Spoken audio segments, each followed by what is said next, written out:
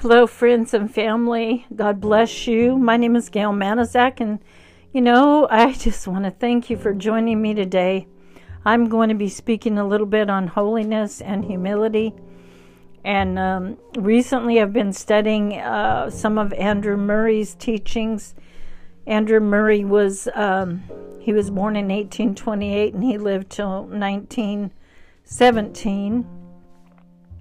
His books have been very, very interesting, and I believe I've been growing and maturing from those. So I want to share a little bit about holiness and about humility. I think, you can't have one without the other, I want to say, but let's go to the scriptures. In Isaiah 65:5, it says, "Stand by thyself, for I am holier than thou." So, we hear a great deal of seekers after holiness and professors of holiness teaching and of holiness meetings. And the great test of whether the holiness that we profess to seek or attain is truth and its life will be whether it be manifest in the increasing humility that it produces. So in the creature, humility is the one thing needed to allow God's holiness to dwell in him and to shine through him. In Jesus, the Holy One of God, who makes us holy, a divine humiliation was the secret of his death and his exaltation. The one infallible test of our holiness within our own lives will be the humility before God and the humility before men that makes us. So humility is the bloom, and it is the beauty of holiness. So the chief mark of counterfeit holiness is a lack of humility. Every seeker after holiness needs to be on his guard, lest unconsciously what has begun in the spirit is perfected in the flesh, and then pride creeps in where its presence is least expected. So there were two men, it says in the Bible in Luke chapter 18, that went up into the temple to pray, the one a Pharisee and the other a publican. There's no place or position so sacred but that the Pharisee can enter there. So pride can lift up its head in the very temple of God, right? And make his worship the scene of its self-exaltation. And since the time of Christ so exposed his pride, the Pharisee has put on the garb of the publican and the confessor of deep sinfulness equally with the professor of the highest holiness. So maybe we must always actually be on the watch for that. Just when we're probably are most anxious to have our heart be the temple of God, then we find two men coming up to pray, right? And the publican will find that his danger is not from the Pharisee beside him who despises him, but the Pharisee within, right, who commends and exalts him. So in God's temple, in 1 Corinthians 6:19, when we think we are the holiest of all in the presence of his holiness, of Christ's holiness, we have to beware of pride. Job 1:6 says, "Now there was a day when the sons of God came to present themselves before the Lord, and Satan came also among them." So the scripture says, God, in Luke 18:11, "God, I thank thee that I am not as the other men here, or even as this publican." And it's in that which is just cause for thanksgiving. It's in the very thanksgiving which we render to God. It may be in the very confession that God has done it all. that self finds its cause of complacency. So even when in the temple, where the language of penitence and trust in God's mercy alone is heard, the Pharisee may take up the note of praise, and in thanking God may be congratulating himself. Now that right there is something to think about. You know, we are dealing with, even though we're born again, we are a new creation. We are still in this body of flesh and can be tempted with anything, actually. But today we're talking about pride. We're talking about humility and holiness. Pride can clothe itself in a garment of praise or even of penitence. Even though the words, "I'm not as other men are rejected and they're condemned, their spirit might too often be found in our feelings or in our language towards our fellow worshipers and towards our fellow men." So would you know if this really is so? Just listen to the way in which churches and Christians often speak to one another. How little of the meekness and the gentleness of Jesus is to be seen there. It's so little remembered that deep humility must be the keynote of what the servants of Jesus say of themselves or each other. Is there not many a church or assembly of saints, many a mission maybe or convention, many a society or committee, even many a mission away in the area of heathendom where the harmony has been disturbed and the work of God has been hindered because of men who are counted saints and have proved in touchiness, or this is the way they've acted, in touchiness, in haste and impatience, in self-defense and in self-assertion or sharp judgments and unkind words. And they did not each reckon others better than themselves. Amen. The Bible tells us to prefer one another and that their holiness has but little in it of the meekness of a true saint. So in their spiritual history, men may have had times of great humbling and may have had times of great brokenness, but what a different thing this is from being clothed with humility, right? So from having a humble spirit, from having that lowliness of mind in which each counts himself the servant of others, and so shows forth the very mind which was also in Jesus Christ. As we see in Philippians 2, verse 5. And then, stand by, for I am holier than thou. It goes on to say, what a parody on holiness. Jesus, the Holy One, he is the humble one. The holiest will ever be the humblest. So there's none holy but God. We have as much holiness as we have of God. And according to what we have of God will be our real humility, because humility is nothing but a disappearance of self in the vision that God is all in all. So the holiest will be the humblest.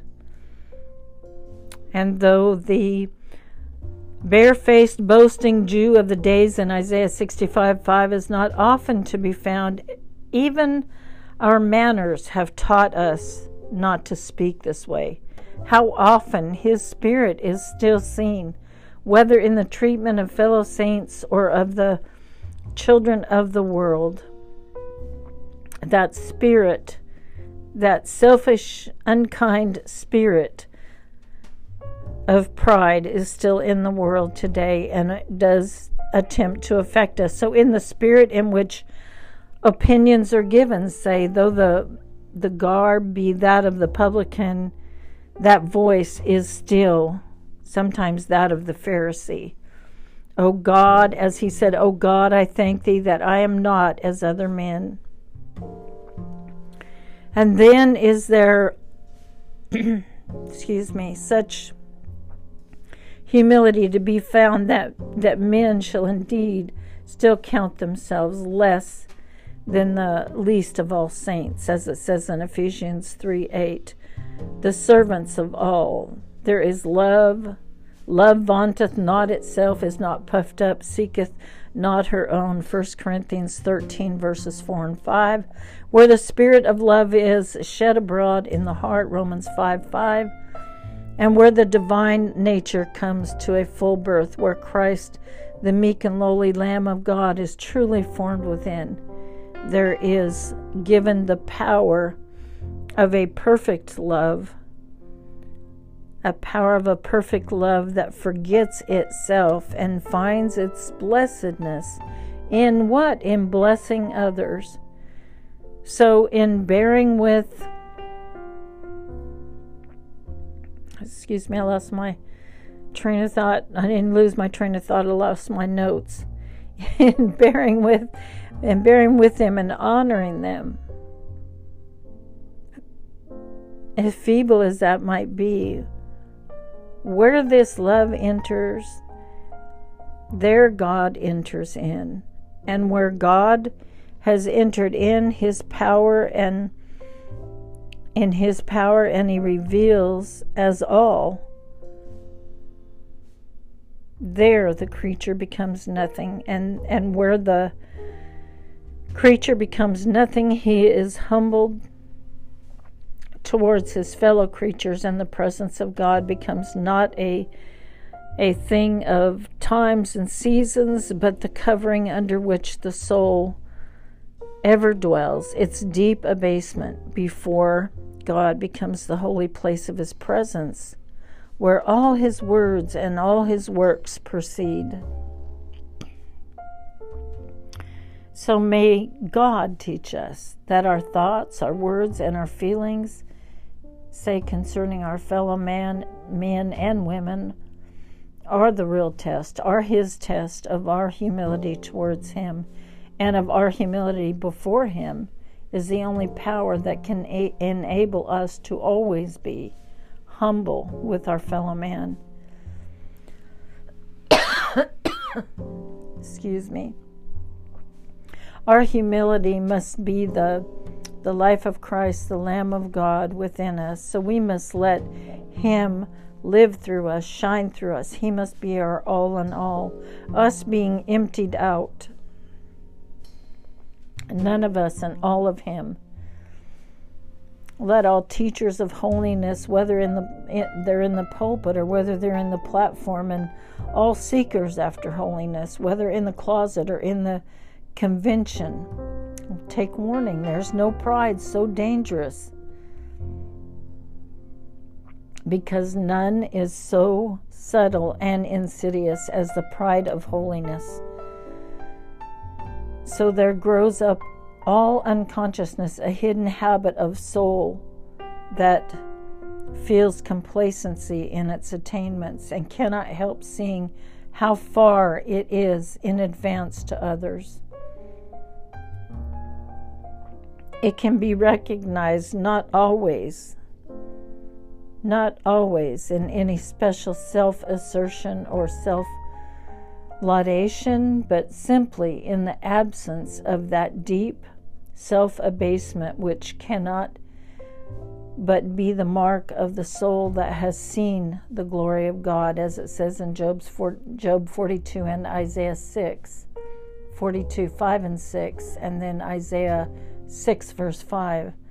So it reveals itself not only in words or in thoughts, but in a tone, in a way of speaking of others, in which, those who have the gift of spiritual discernment cannot but recognize the power of self. Even the world with even the world with its keen eyes notices and points to it as proof that the profession of a heavenly life does not bear any special heavenly fruits. So in regard to that, as I close here, we must beware of this. Unless we make the increase of humility our study, we might find that the only sure mark of the presence of God, the disappearance of self, was all the time wanting. So come and let us flee to Jesus. Let us run to Jesus. Let us go and hide ourselves in Jesus until we be clothed with his humility. Is that not what the Bible says? To be clothed with his humility. So that alone is our holiness. So I encourage you today to study a little bit on holiness, not just because I am, but because it is such a part of holiness that we can't ignore it anymore. It's not taught in our churches. It's seldom ever even talked about in circles that I'm aware of, and I think I get around quite a bit to different groups, prayer meetings, and women's meetings, and visiting churches and that type of thing, but it's seldom heard. Once again, just like other things that I've spoke about recently in regard to Jesus told us to go and set the captives free. How many times do you see where you're being taught that in the Bible? How many times do you see in regard to humility that you're being taught that? Not in the Bible, in the church is what I meant.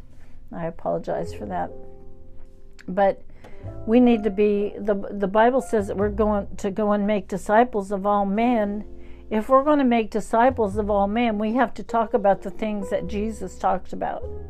Talk about the things that, who Jesus was. He is our example. His humility, his fruit, his character. That's who we're to become. Yes, when we're born again, we are not that overnight, though we are a new creation. We are in the process of being molded and made into his image.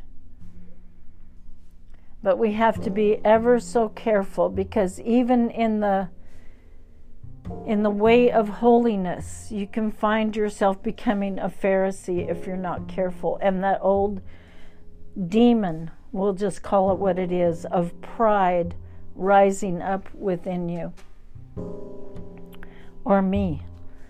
So in saying that, let's keep our focus on the good things of God and the things, the scriptures where Jesus is giving us instruction and encouragement, and of course everything about Jesus that we see and know about him. We need to go after that. Can we attain it ourselves? No, but it has been bought and paid for at the cross for us. So when we find, and I find myself falling short in humility, or short in, being humble with my brethren or sisters or family or spouse, I find myself being not always using gentle and kind words and that type of thing that Jesus has instructed us, then I need to seek God for help. Amen. Let's just put it that bluntly. Just asking God for help, because we can't do it all on our own. And like I said, he paid the price for us to walk in holiness, but we're the ones that have to go after it. Amen. We can't just sit back and say, okay, well, I got born again today, so everything's good and I'm going to heaven. And no, that is not the way it is. We have to, what we've received, to process, to apply to ourselves, and continue to do that our whole life, because every single thing that Christ laid down his life for, and you have received that gift, you are going to pay a price to walk in that anointing that Jesus walked in, that call that he has called you to, his perfect will for you.